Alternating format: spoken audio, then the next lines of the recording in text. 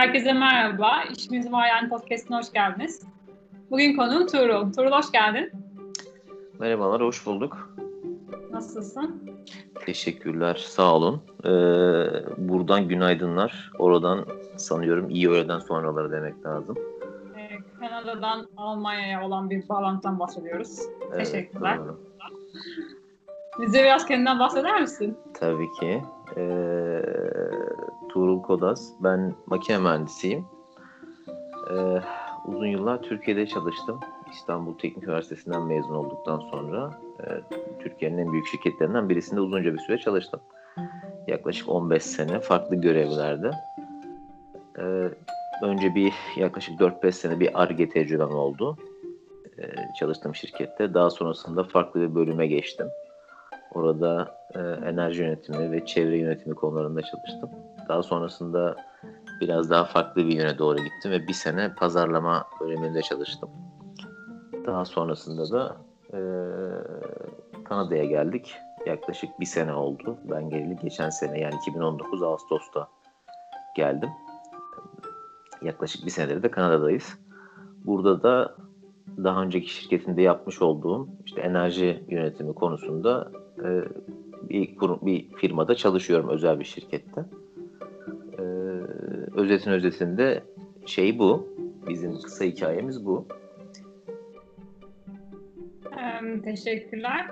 Ben de dinleyenlere bilgi vereyim. Arkadaşlar, Tuğrul benim sevgili arkadaşım Ayşegül'ün eşi. Onunla zaten Kanada'ya göç hikayesini dinlediğimiz bir bölüm çekmiştik. Şimdi aynı hikayeyi Tuğrul'un gözünden dinleyeceğiz. Tuğrul, sen beni düzelt tabii ki. Ayşegül'den bir süre sonra sen Kanada'ya gitmiş oldun. İlk sorum şu, nasıl karar verdiniz? Ya buna böyle karı koca iki kişi karar vermek nasıl oluyor? Ve neden Kanada mesela? Evet, önce ilk soruna cevap vereyim. Ben bir süre sonra gittim. Eşimle beraber önce buraya geldik. Ben kendisiyle beraber bir süre kaldıktan sonra Türkiye'ye geri döndüm. Tabii bu işin kararını vermek çok kolay olmadığı için işte adımları da dikkatli atmaya karar verdik.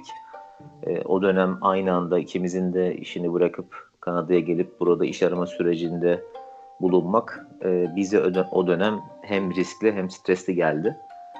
O yüzden eşim Türkiye'deki işini bıraktıktan sonra geçen sene yani 2019 yılında Nisan ayında 3 haftalığına beraber burada kaldık Kanada'da. Eşim kalmaya devam etti. Ben Türkiye'ye geri döndüm ve çalıştığım şirkette çalışmaya devam ettim o dönem. Ağustos başına kadar devam ettim. Sonrasında eşim burada bir işte çalışmaya başlayınca yani artık hayat burada devam edecek gibi bir şeye gelince bizim açımızdan ben de Türkiye'deki görevimi bırakıp buraya geldim. Yaklaşık bir sene oldu. Eşim için de yaklaşık 1,5 sene oldu. Aslında karar vermek çok kolay değil. Özellikle uzun süre Türkiye'ye yaşadıktan sonra, uzun süre iş hayatında bulunduktan sonra. Çünkü ben çalıştığım şirkette hem çok uzun süre çalıştım. Yaklaşık 15 sene farklı görevlerde çalıştım. Hem işte mühendislik yaptım, uzmanlık yaptım, yöneticilik yaptım. Belli bir kariyer noktasına da gelmiştim çalıştığım şirkette. O açılardan çok kolay olmuyor bu kararı vermek. Aynı zamanda işte yaklaşık 37 yaş dışındaydım bu kararı verdiğimiz zaman. Belli bir yaştan sonra da bu kararı vermek çok kolay değil. Yeniden sıfırdan bir hayat başlatacaksınız. Bambaşka hiç bilmediğiniz bir ülke. Biz Kanada'ya gelmeden önce hiç Amerika kıtasına gelmemiştik. Yani bizim için o kadar uzak bir noktaydı. Avrupa'da çok ülkeye gittim. Hani işte Afrika'da gittim, Uzak Doğu'da gittim, Rusya tarafına gittim ama hiç Amerika tarafına gelmek kısmet olmamıştı bu kıtaya. O açıdan aslında bizim için çok bilinmez bir bölgeydi. Bu kararı aslında biraz yani genel olarak Türkiye'deki bizleri yoran, her açıdan yoran ortamdan dolayı verdik. İşte yani iş hayatıyla ilgili çok bir şeyim yok, söyleyecek bir şeyim yok. Çünkü ben çalıştığım şirkette çok son derece keyifli, mutlulukla çalışan bir insandım. Ama onun dışında genel olarak Türkiye'deki genel kaygı ortamı, insanların temel rahatsızlıklarından dolayı hem de bizim için bir fırsat olacağını değerlendirerek böyle bir karar aldık.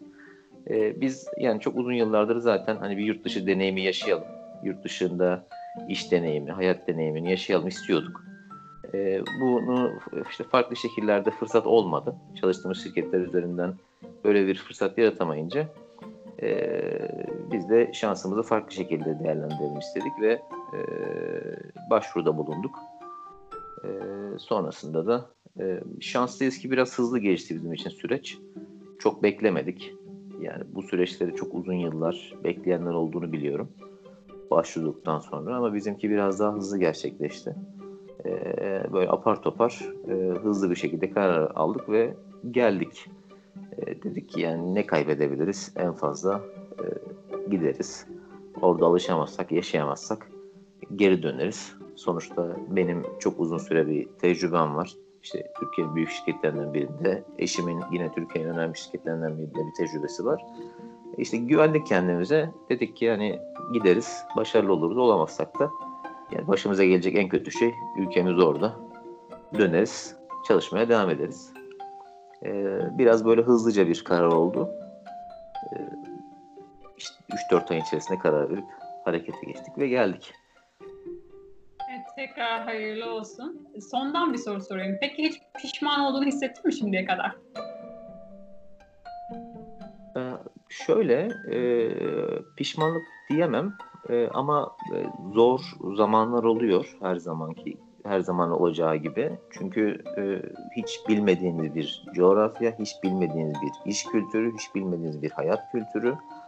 Dediğim gibi yani biz buralara hiç gelmemiştik.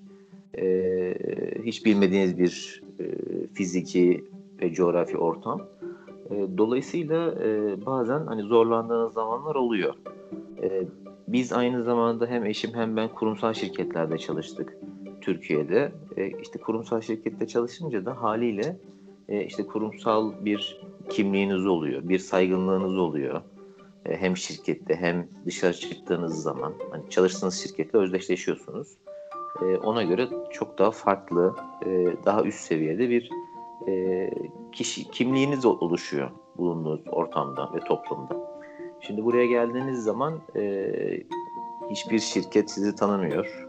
Sizin Türkiye'de çalıştığınız şirketi bilemeyebiliyor ne kadar büyük olursa olsun. Hiçbir iş deneyiminiz yok. Dolayısıyla başlarken biraz tabii mecburen alttan başlıyorsunuz. Hiç kimse gittiğiniz bir ülkede hani işte kollarını açıp da sizi beklemiyor. Böyle bir ortam olduğu için mesela bu konularda tabii ki şeye ihtiyaç var. Daha sağlam sinirlere, daha sabırlı olmaya, bu konulara çok fazla takılmamaya ihtiyaç var. Eşim biraz daha şanslıydı. O Türkiye'de çalıştığı şirketin buradaki bölümünde iş buldu. Burada çalıştı. Ama benim öyle bir imkanım olmadığı için ben farklı bir şirkette çalışmaya başladım. Dolayısıyla biraz daha alttan başlıyorsunuz. Biraz daha yeni mezunun biraz daha üstünden başlıyorsunuz iş hayatına.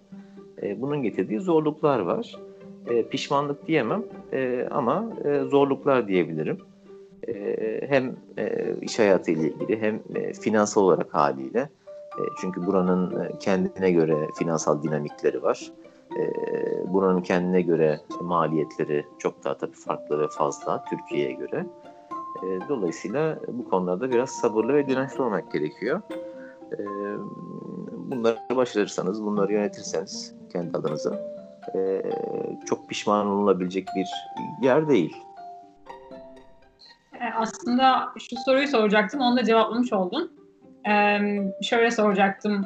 Sence Kanada'ya gittiğinde iş ararken gerçekten sıfırdan mı başlamış oldun diye soracaktım ama sıfırdan olmasa da yeni mezundan belki biraz avantajlı bir şekilde başlayabileceğini söyledin. Yanlış mı anladım? Aslında burayı biraz daha aşmam lazım. Özellikle hani yurt dışında iş arayışı olan arkadaşlar için faydalı olması adına. Şimdi genel olarak şöyle bir bilgi verebilirim. İki şekilde yurt dışında çalışabilirsiniz. Bir, yurt dışında bir firmadan size teklif gelmesini beklersiniz. İkincisi, siz yurt dışındaki ilanlara başvurursunuz. Yurt dışından bir firmadan teklif gelmesi için elinizde gerçekten o firmanın ya da o ülkenin ihtiyaç duyduğu özel bir uzmanlığınız olması lazım. Aksi durumda sizin gibi birçok aday olduğu için firmalar ya da ülkeler özellikle kendi vatandaşlarından ya da o coğrafyada yaşayan kişileri tercih ediyorlar.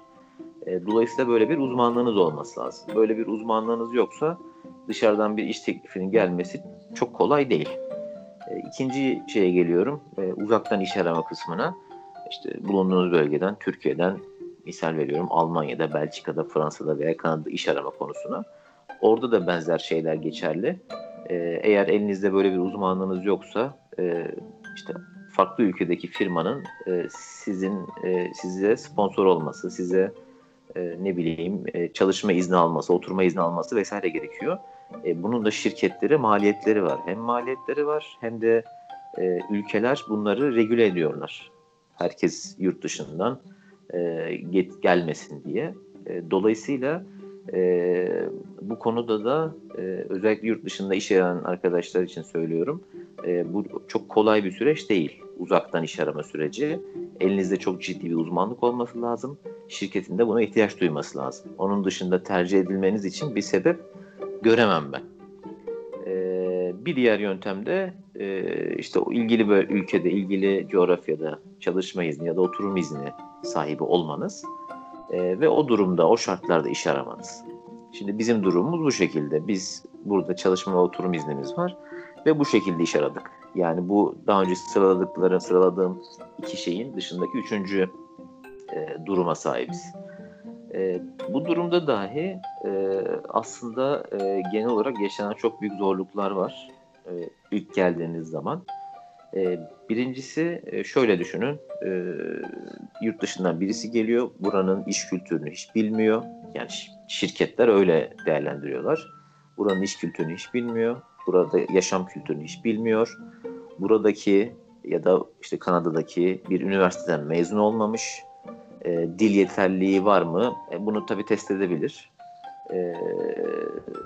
İşte buradaki üniversitelerden mezun olmamış gibi bir sürü kriteri değerlendirmeye alıyorlar.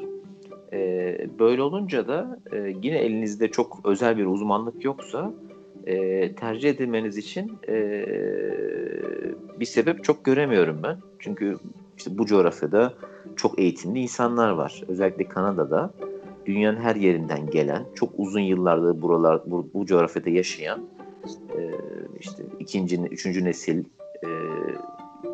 yaşayan, işte Hindistan'dan gelen, Avrupa'dan gelen, Amerika'dan gelen çok eğitimli insanlar var. İşte Çin coğrafyasından gelen çok eğitimli insanlar var. Ve işte uzun yıllardır burada yaşamışlar. Ve bir iş arama sürecine girdiğiniz zaman onlarla birlikte aslında iş arama sürecine giriyorsunuz. Şimdi bu durumda işte Kanada'ya yeni gelmiş, 3 ay geçmiş, 6 ay geçmiş. Burada hiçbir iş tecrübesi olmamış. İşte burada bir eğitim almamış birisinin CV'sini gördükleri zaman öne almıyorlar. Burası çok net. En arkaya atıyorlar hatta. Hani öne almayı bırak, en arkaya atıyorlar. Dolayısıyla burada böyle ciddi bir şey var. Yani yeni gelen insanlar için iş arama sürecinde çok ciddi bir bariyer var. Bu bariyeri nasıl aşmak gerekir? Biraz onlardan bahsedeyim istiyorsan. Çok sevinirim çünkü zaten ben de şunu soracaktım. Sen yeterince rekabetin ne kadar yüksek olduğundan ve bunun zaten dışarıdan gelen bir insan, kültürü ve oradaki iş hayatının nasıl olduğunu çok bilmeyen bir insan tarafından da çok zorlu bir rekabet olduğunu söyledin ama ben özellikle şunu soracaktım tam olarak. Senin deneyiminde seni özellikle zorlayan şeyler neler olmuştu peki? Yani ne şaşırttı mesela ya da önüne engel olarak çıktığını düşündüğün en önemli bir iki şey ne oldu iş ararken? Gibi sorular soracaktım. Biraz bunun da cevabını vererek devam edebilirsin. Tabii. Şimdi özellikle Kanada coğrafyasında, Kanada iş hayatında bu tabii ülkeden ülkeye fark edebilir ama Kanada iş hayatında genelde iş bulma süreci biraz network üzerinden gerçekleşiyor. İşte birilerini tanıyor olmanız, işte aslında bu bir torpil gibi düşünme, bu çok daha farklı bir şey. Bu bir güven esaslı bir işe alım. Yani birilerinin sizi refere etmesi gerekiyor. Sizin adınıza referans olması gerekiyor ki şirketlerde gönül rahatıyla sizinle görüşsün. Asla torpil diye düşünme bunu. Sadece birinin size kefil olması gerekiyor. Onun dışında eğer böyle bir şeyiniz yoksa sadece internetten gördüğünüz iş ilanlarıyla bir başvuru yaparak hani bırak işe girmeyi, görüşmeye bile çağrılmanız büyük bir mucize. Özellikle yeni gelmiş birisi olarak. Ben de çok o şekilde iş ilanına başvurdum ama birçoğundan geri dönüş alamadım. Dolayısıyla bir networking gerekiyor.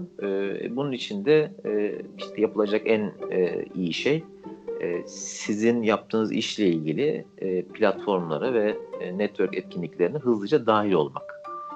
Ben buraya gelir gelmez işte internette ya da işte sosyal medya platformlarında özellikle de yaptığım işle ilgili kişilere gelmeden önce de ulaşmıştım. Geldikten sonra da kendileriyle görüştüm. Hani hem yüz yüze görüştüm hem network etkinliklerine katıldım. Haftada birkaç gün iş arama sürecinde benzer iş kollarındaki insanların bir araya geldiği ortamlara gittim. Oralarda kendimi anlattım. İhtiyaç duyduğum desteği belirttim. Birincisi bununla başladı. Ve hani şu an çalışmış olduğum işe de bu vesileyle girdim aslında. Onu da söylemem gerekir. Birazdan onun detaylarını da anlatırım. İkinci kritik konu yine bulunduğunuz ülkenin ihtiyaçlarına yönelik bilgi ve tecrübe edinmeniz konusu. Şimdi ben buraya gelmeden önce biraz araştırma yapmıştım iş hayatında nelere ihtiyaç duyuyorlar ya da neleri önemsiyorlar diye. Kanada pazarında özellikle çalıştığınız alanda uzmanlığınızı gösteren sertifikasyon konusunda işverenler hassaslar. Yani bir muhasebecilik yapacaksanız işte onların bir standardı var, bir eğitimi var ve bir sertifikasyonu var. Bunu almadığınız müddetçe hani iş hayatına dahil olmanız zor. İşte emlak danışmanlığı yapacaksanız burada emlak danışmanları 2 sene eğitim alıyorlar ve bir sertifikaya sahipler. Ve bu sertifika vesilesiyle emlak danışmanlığı yapabiliyorlar. Aynı şekilde birçok meslekte sertifikasyon süreçleri var. İşte enerji yönetimi işinde de sertifikasyon süreçleri var. Bunların bir kısmını gelmeden önce araştırmıştım. Dolayısıyla işte Türkiye'de bazı eğitimler ve sertifikasyon programlarına dahil oldum. Onları tamamladım gelmeden önce. Buraya geldikten sonra da devam ettim bunlara. Çünkü baktığınız zaman işte bütün iş ilanlarında, işte sektörle ilgili iş ilanlarında hep o sertifikasyonları soruyorlar. Zaten hani 3-0 geriden başlıyorsunuz yeni gelmiş birisi olarak. Bir de elinizde o sertifikasyonlar olmadığı zaman şansınız iyice azalıyor. Bir de bu sertifikasyonlara sahip olduğunuz zaman şirketin ya da işte görüşmeye gelen kişi hani sizin belli bir yetkinliğe sahip olduğunuzu kabul ediyor. Diyor ki işte eğer bu kişi bu sertifikaya sahipse bunun yeterlik sınavları var, eğitimi var. Demek ki bunları almış ve başarılı olmuş. Demek ki bu kişi bu konularda uzman veya işte bilgili diyebiliyor. Diğer türlü yarım saatlik, bir saatlik bir interview'de ya da işte bir görüşmede bunu tespit etmesi mümkün değil. Bu konulara çok odaklandım. İşte eğitim aldım, işte sınavlara girdim. Muhtemelen son yıllarda girmediğim kadar sınava ve sertifikasyon programına dahil oldum dönemde. Bunları Türkiye'de mi yapmıştın peki? Yoksa Kanada'ya gelince mi yaptın bu bahsettiğin şeyleri? Uluslararası olanları Türkiye'de yaptım. İşte mesela proje yönetim sertifikasyonu programı var. PMP diye adlandırılan. Onu Türkiye'de yapmıştım. Gelmeden önce almıştım. Eğitimini ve sınavını tamamlamıştım ve geçmiştim. Diğerlerine burada geçtim. Çünkü bazıları da daha çok bu coğrafyadan istenen sertifikasyonlar. İşte Amerika ve Kanada coğrafyasından istenen sertifikasyonlar. Onları da buraya geldikten sonra tamamladım. Yani bir yandan iş aradım, bir yandan bu işte eğitimleri takip ettim. Onların işte sınavlarına başvurdum. Tabii bunlar için belli bir miktarda para harcamanız gerekiyor. Bunları kabul etmeniz gerekiyor haliyle. Bunları gerçekleştirdim. Ve onların bana son derece faydası oldu. Çünkü hani elinizde o belgeler, o sertifikasyonlar olduğu zaman karşı taraftaki diyor ki evet bu sınavları geçtiyse, bu programları tamamladıysa bu kişi bu konularda yetkilidir, yetkindir deyip size işte bir adım daha ileri taşıyor. İkinci olarak söyleyebileceğim şey bu. Yani bulunduğunuz coğrafyada istenen nitelikler, yetkinlikler nedir? Sertifikasyonlar nedir? Bunları mutlaka araştırın. Bu benim çok faydama oldu diyebilirim burada iş ararken. Peki zaten sen detayına girecektin ama biraz network'ten bahseder misin? Nasıl oldu mesela? Nereden başladın ve tam olarak bunu yaparken bu iş fırsatı mesela bu etkileşimde nasıl karşına çıktı? Aslında şöyle başladı. Ben buraya gelmeden önce bu coğrafyada iş yapan bazı dernekler, yani işte enerji yönetimi konusunda öne çıkan işte oluşumlar, organizasyonlar var. Bunların işte yönetim kurulu başkanlarına, CEO'larına bir şekilde ulaştım. İşte LinkedIn üzerinden veya başka platformlardan ve ben kendimi tanıttım. Tabii birazdan yine hani LinkedIn'de iş arama stratejilerinden de çok kısaca bahsederiz. Lütfen. Burada hani önemli olan bazı şeyler var. İşte yazarken, ulaşırken insanlara nelere dikkat etmeniz gerektiğine dair. Ama ben tabii ilk ulaştığım zaman hani Kanada'ya geleceğimi, işte şu konularda tecrübelerim olduğunu ve görüşmek istediğini söyledim. Yani şanslıyız ki Kanada'da insanlar genel olarak sıcaklar. Çok böyle hani işte ben seni tanımıyorum, niye seninle buluşayım şeklinde bir şeyler olmuyor. Biraz da şanslıydım. Ben işte gelmeden önce ulaştığım kişilerle geldikten sonra görüştüm. Görüştüğünüz zaman aslında birer kahve içiyorsunuz. Kahve içerken sohbet ediyorsunuz ve kendinizi anlatıyorsunuz. İşte neler yapmak istediğinizi anlatıyorsunuz. Ne konularda yardıma ihtiyacınız olduğunu anlatıyorsunuz. Eğer elinden bir şey gelebiliyorsa yapıyor. Gelemiyorsa da diyor ki benim mesela bu konularda çalışan işte şu arkadaşlarım var. Seni onlara yönlendireyim. Benimki tam bu şekilde oldu. İşte birisiyle tanıştım. Gittim, beraber kahve içtik, sohbet ettik. Çok yardımcı oldu. O beni kendi tanıdığı bu sektörlerde çalışan birilerine yönlendirdi. Ben onlarla gittim. İkinci bir kahve içtim. İşte o kişi başka bir kişiye yönlendirdi. Ben işte bazı eğitim ve sertifikasyon programlarını öğrendim. Dedim ki ben bu programlara katılayım. Onlar vesilesiyle. İşte nerelerde çalışılabilir, kimlere ulaşılabilir, network etkinliklerinden bahsettiler. Mesela işte her hafta veya işte ayda bir şurada şöyle bir network etkinliğimiz oluyor, ona katıl dediler. İşte onlara gittim. Tabii işte her gittiğiniz zaman hemen bir yere ulaşamıyorsunuz. Bir gidiyorsunuz, 3 kişiyle tanışıyorsunuz. Sonrasına gidiyorsunuz, onların sizi yönlendirdiği veya tanıştırdığı bir 5 kişiyle daha tanışıyorsunuz. Sabırla bu şeyi devam ettirmek gerekiyor. Biraz bu network ortamlarından oldu. O zamanlar tabii bu Covid krizi yoktu. Covid krizi olmadığı için de bu tarz etkinlikler çok sıkça oluyordu. Ben de bunları hiç üşenmeden gittim. Orada yeni insanlarla tanıştım. Biraz hani sektörü dinledim. Hangi konularda bilgi sahibi olmam gerektiği konularında bilgi aldım. Bazı kişilerle tanıştırdılar. İşte onlara kendimi anlattım. Ve bu şekilde aslında gelişti bu tanışma süreçleri. Benim Tuğrul, sözünü kestim pardon. Sen büyük bir girişkenlik göstermişsin aslında burada. Öyle olmak gerekiyor. Yoksa Değil mi? bahsettiğim gibi sadece hani internetten ben iş ilanlarına başvurayım. İşte LinkedIn'den birilerine CV'mi göndereyim. Kişilerin işte e-maillerine yazayımla burada çok ilerleyemeyeceğimi öngördüm ben hızlı bir şekilde. Yani hem öngörmek diyelim hem de öğrendim diyelim. Çünkü soruşturduğum zaman da genel olarak bir şey vardı, yani işte işe alım pazarının çok büyük kısmının bir network üzerinden yürüdüğü. Yani buna işte burada İngilizce olarak hidden market diyorlar. Yani gizli bir pazar. Hatta birçok ilan çıkmıyor bile. Hani internet sitelerine düşmüyor bile. İçeriden birilerinin referansıyla veya birilerinin işte bu arkadaş bu role uygundur demesiyle ve görüşerek tabii ki. Yani Evet. zaten hiçbir şirketin işte bu arkadaş bu işe uygundur deyip birisini alması mümkün değil. Ama bir referansı varsa şirketler diyor ki evet bak bu kişiden geldiyse bu kişi düzgündür, güvenilirdir, bu işi yapar. Bir de biz görüşelim. Eğer beğenirsek alırız şeklinde bir yaklaşımları var. Diğer türlü başvurarak ilanların önüne çıkmanız, hele yeni gelmiş birisi olarak çok çok zor. Peki LinkedIn'den araştırmalardan da bahsedeceğim demiştin. Mesela bu insanlara nasıl ulaştın? Neler yaptın sen? Özellikle LinkedIn için konuşalım. Hani bir sürü mecra vardır tabii ki senin araştırmalarında kullandığın. Nasıl yola çıktın? Neler yaptın orada? Nasıl aramalarda bulundun mesela?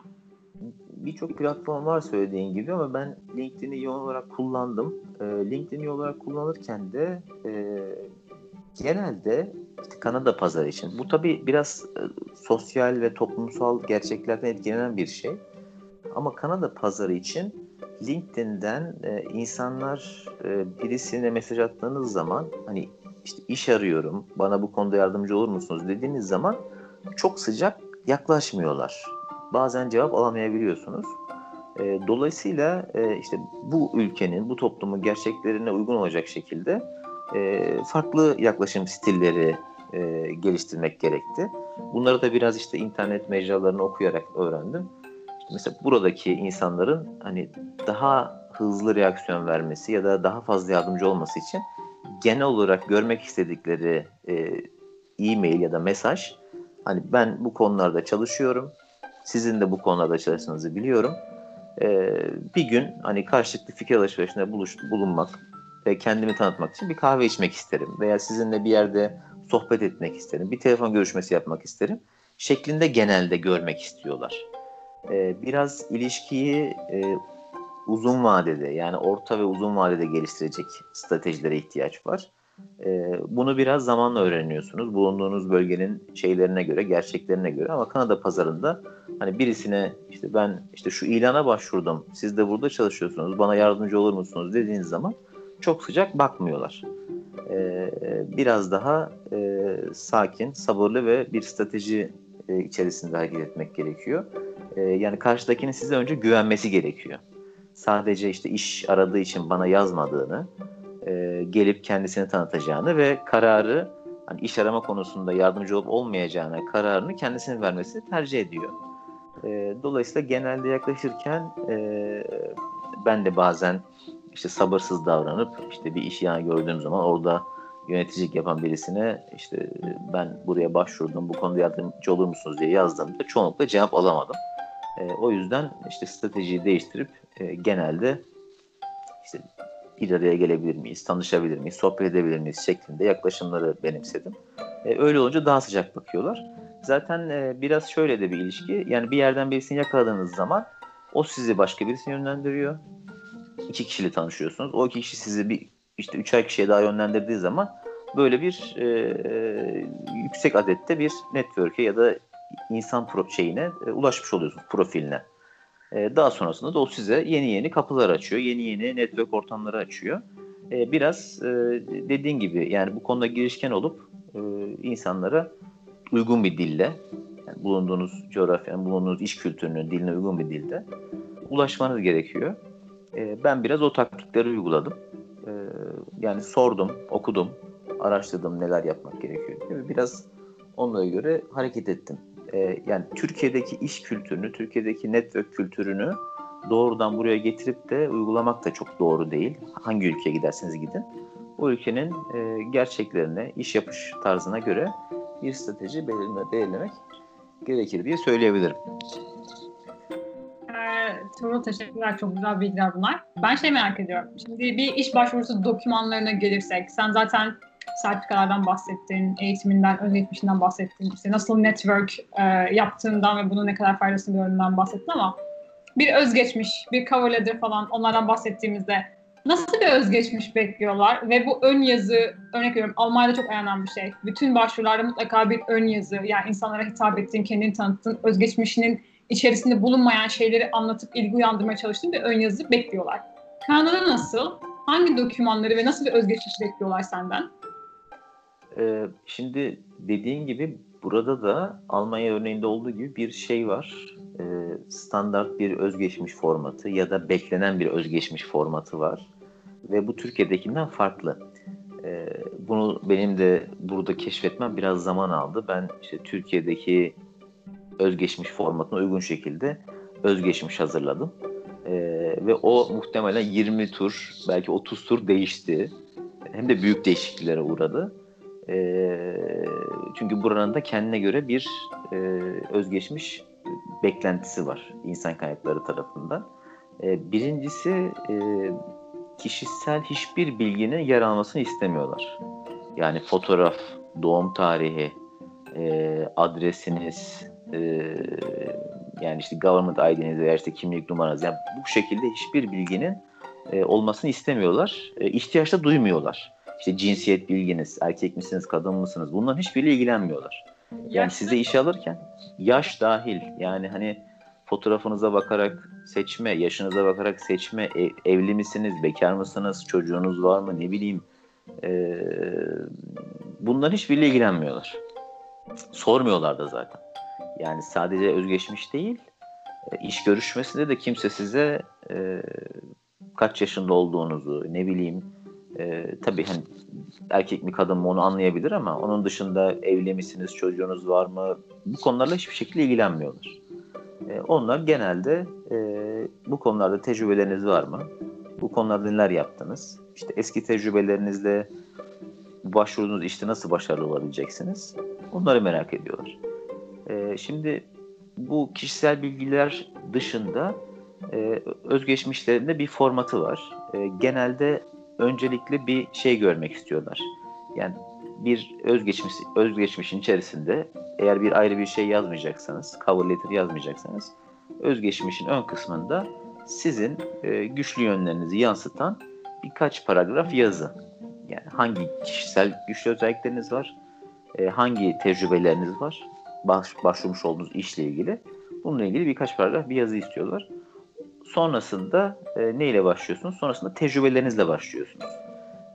Bunların da bir sırası var. Yani önce tecrübemi yazacağım, okulumu yazacağım diye genelde tecrübeyle başlatıyorlar.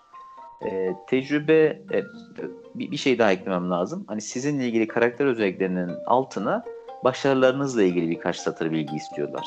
Yani yapmış olduğunuz işte veya başvurmuş olduğunuz işe uygun olacak şekilde daha önce hangi başarılarınız vardı?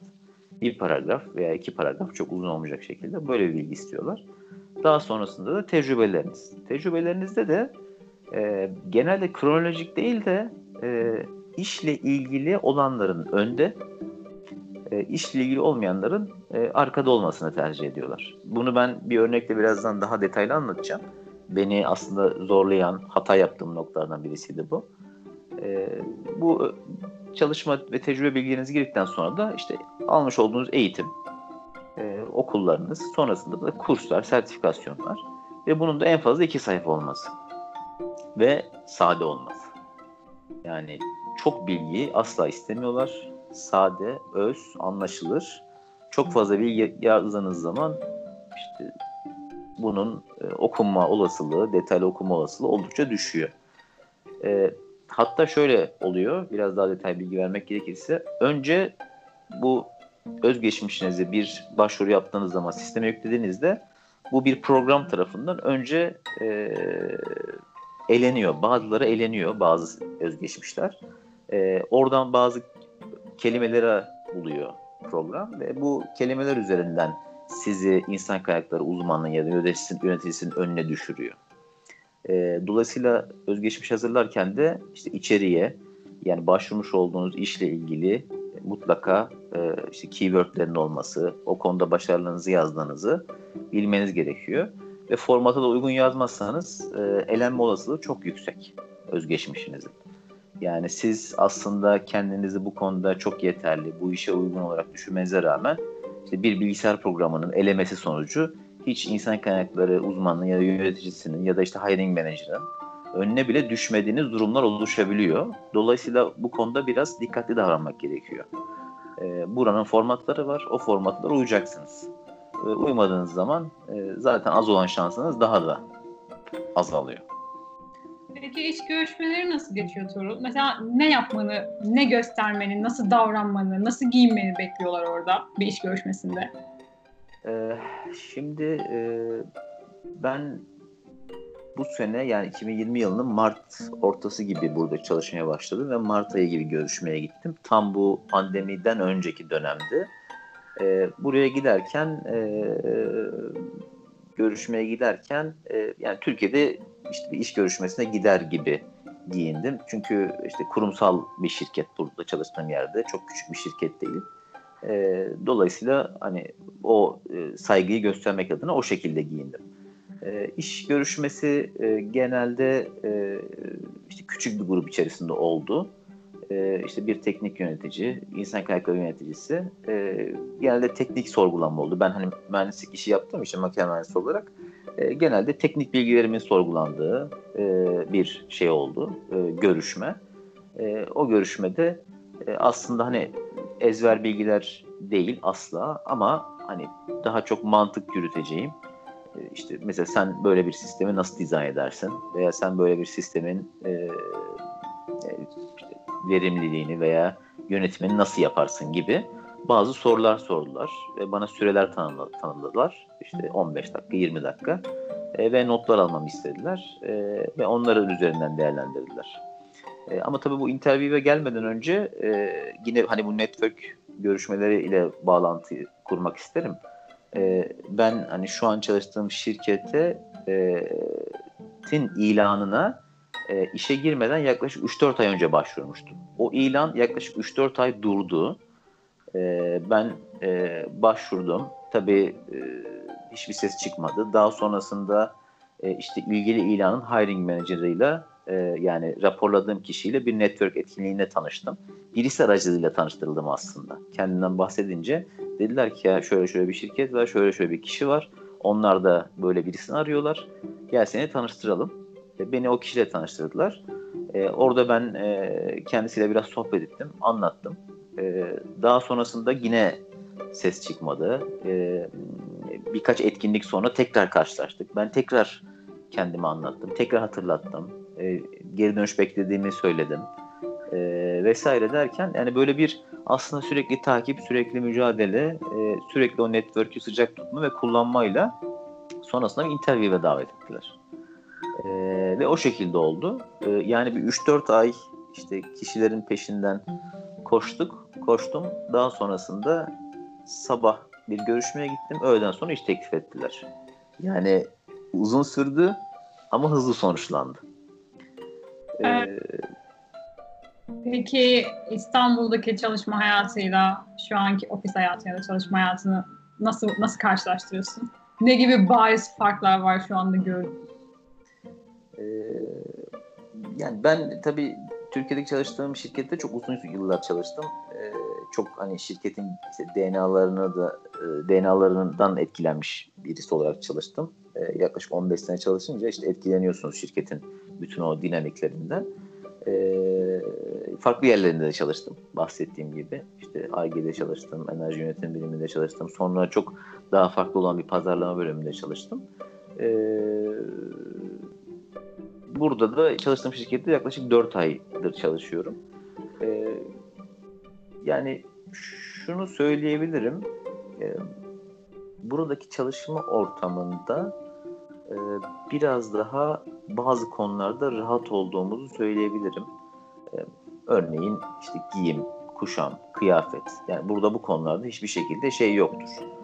Yani işte niye sakalın var, niye işte kıyafetin kot pantolonla geliyorsun, niye tişört giydin, toplantıda niye kamerayı açmadın? Şimdi bu son dönemde pandemiyle de beraber bu konular tabii şey oldu. İşte nerede çalışıyorsun, şu an neredesin, bir kontrol edeyim gibi şeyler pek yok. Yani bir görevi alıyorsun. Zaten hani biraz da işte liderlik ve şeyin varsa hani birilerinin kontrolüne ihtiyaç duymadığını anlarlarsa genel olarak senin başında birileri hani başının etini yemiyor bu işi yap diye. Veriyorlar o işi ve sen yapmaya başlıyorsun. Belli sürelerde de belli aralıklarla da bilgi verdiğin müddetçe sıkıntı yok. Hani sürekli birileri başında ekşimiyor. Bu işin oldu, o işin oldu diye. O konulardan biraz daha rahat. Dediğim gibi insanlar genel olarak kibarlar, sakinler. Genel anlamda hızlı dönüş yapıyorlar işle ilgili. İşte telefonla, e-maille genel olarak hızlı dönüş alıyorsunuz.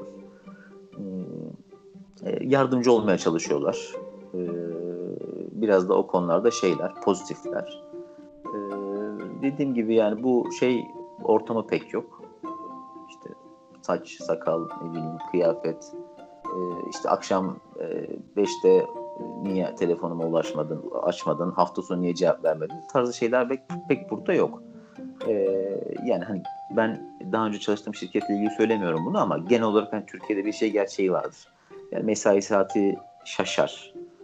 sabah, akşam, hafta sonu. Tabii ki burada da çalışabilirsiniz bu şekilde. Kimse size niye çalışıyorsunuz demez ama hani çok öyle bir beklenti yok. Yani insanlar hafta sonu yaşıyor. Akşam mesai bittiği zaman işte genelde herkes çekilip dinlenme sürecine geçiyor. Böyle bir telefonla, işte e-maille, taciz vesaire durumları pek olmuyor. Çok fazla böyle acil, öncelik, işte bu çok acil, bu çok öncelikli. Bir anda işte bir mail gelip ertesi sabaha bir şeyler hazırlayın gibi şeyler pek olmadı şimdiye kadar. Genelde daha uzun vadeli, işte bir şey istiyorlarsa söylüyorlar. İşte süren oluyor, 3 hafta, 4 hafta neyse. Bunu yönetiyorsun. Bu konularda biraz daha iyi. Ama şu yok mu? İşte plansız, programsız bazı işler, işte önceden iyi yönetilmemiş ve krize dönüşmüş işler yok mu? Var. Yani bunlar yok diyemem. Bence bu kurumsal iş hayatının her yerdeki problemleri. Yani iyi organize edilmemiş işler, iyi düşük planlanmamış çalışmalar, onların sonradan yarattığı işte kaos ya da problem ortamları var. Yok diyemem. %100 farklı değil. İş hayatları benzer. Kurumsal şirketlerin dinamikleri benziyor bu konularda. Ama biraz daha sakin, biraz daha az stresli, biraz daha insancıl diyebilirim iş hayatı için. Çok teşekkürler Tuğrul. Bence çok sistematik ve stratejik bilgiler verdin sen bu kayıtta. Ben şu soruyu sormak istiyorum kapatmadan önce. Sen mühendislik mezunusun. Diyelim mühendis arkadaşlar ne yapsınlar? Kanada'ya gelsinler mi? Tavsiye eder misin? Ya da genel itibariyle insanlara Kanada'yı tavsiye eder misin mesela? Ne düşünüyorsun bu konuda? Yani burası hani güzel bir ülke. Yani yaşamak için de güzel bir ülke. Tabii kendi zorlukları var. Yok diyemem. Şimdi şöyle bir kararla asla hiç kimse yurt dışına çıkmasın. Onu söylemem gerekir. İşte yurt dışında Almanya'da hayat çok güzel. Ne bileyim Fransa'da hayat çok güzel. Belçika'da hayat çok iyi. İşte Amerika'da, Kanada'da çok iyi şartlarda yaşıyorlar. Biz burada çok iyi şartlarda yaşamıyoruz gibi bir şeyle asla hareket etmesinler. Bu çok yanlış bir strateji. Biraz bir atasözü vardır ya davulun sesi uzaktan hoş gelir diye. Bu iş biraz böyle. Yani internette okudukları, gördükleri şeyleri biraz sorgulamalarını tavsiye ederim ben. Hiçbir yerde hayat toz pembe değil. Gittiğiniz hiçbir yerde insanlar sizi kollarını açıp seni bekliyoruz, hadi gel demiyorlar. Çok zorlukları var. Buralarda yaşamanın, buralarda iş hayatına dahil olmanın zorlukları var. O yüzden asla böyle bir işte hayatımız çok güzel olacak, çok iyi şartlarda yaşayacağız şeyiyle gelmesinler. Öyle gelenlerin hepsi geri döndüler. Onları biliyorum. Ya da çok mutsuz oldular gittikleri ülkelerde. Dolayısıyla bu şekilde bir ani kararla gelmesinler. Uzun vadeli düşünmelerini tavsiye ediyorum. Yani birçok zorluğu öngörerek buralarda gittikleri ülkelerde başarısız olmayı ya da en azından bir süre başarısız olmayı, zorlanmayı göz alarak gelmelerini tavsiye ederim. İkincisi yani dünyanın her yerinde olduğu gibi burada da sadece mühendislik formasyonunuz olması ya da mühendis olmanız yeterli olmuyor. İşte ben örneklerle anlattım. Hani burada çalışmadığınız için, buradan bir üniversiteden mezun olmadığınız için hani siz aslında 3-0, hani 1-0 da değil, 3-0 geriden başlıyorsunuz oyuna. Dolayısıyla bunları da dikkat alarak gelmeleri gerekiyor. Ona göre yetkinliklerini değerlendirmeleri, eğer eksikleri varsa kendilerini bu konularda biraz daha geliştirip o şekilde yani buraya geldikleri zaman ellerinde bir malzeme olması gerekiyor satmak için.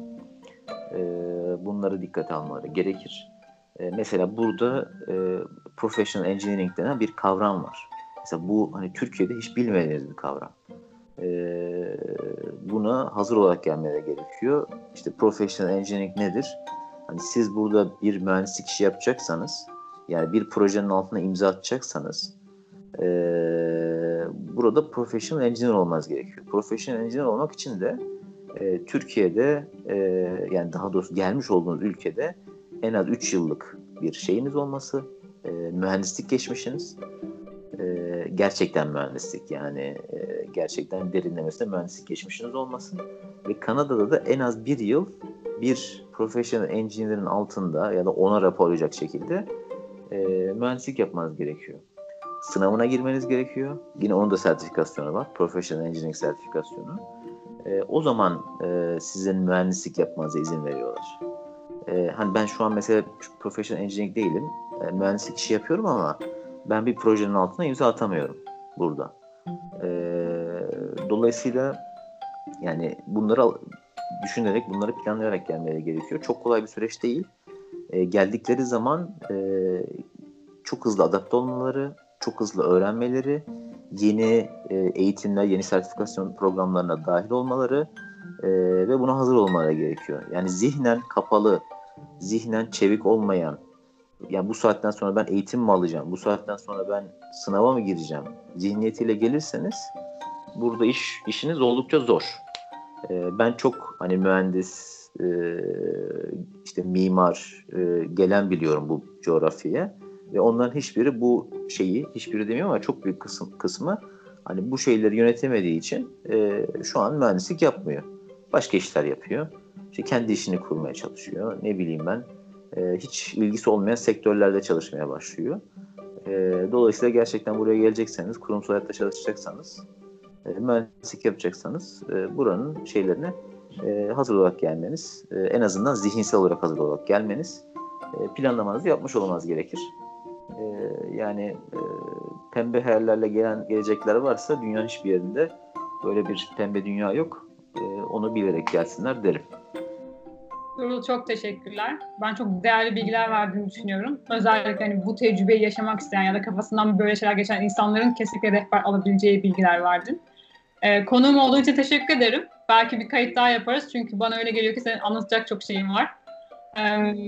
Çok güzel girişkenlik ve özgüven örneği olarak ben algılıyorum şu anda seni. Çünkü gerçekten olaya çok gerçekçi. Ve onun yani yeni bir yerde yeni bir hayat kurmanın bütün gereklilerini özümsemiş olarak seni bu yola çıkmış buldum. O yüzden hem tebrik ediyorum hem de teşekkür ediyorum tekrardan. Ben teşekkür ediyorum. Sana da başarılar diliyorum. Bütün arkadaşlara başarılar diliyorum. Hem Türkiye'deki hem yurt dışında çalışma planı olan arkadaşlara başarılar diliyorum. Umuyorum bir sonraki şeyde de farklı bir konuyu ele alarak sohbetimize devam ederiz. Peki, kendine iyi bak. Görüşmek üzere o halde. Teşekkürler. Hoşça kal.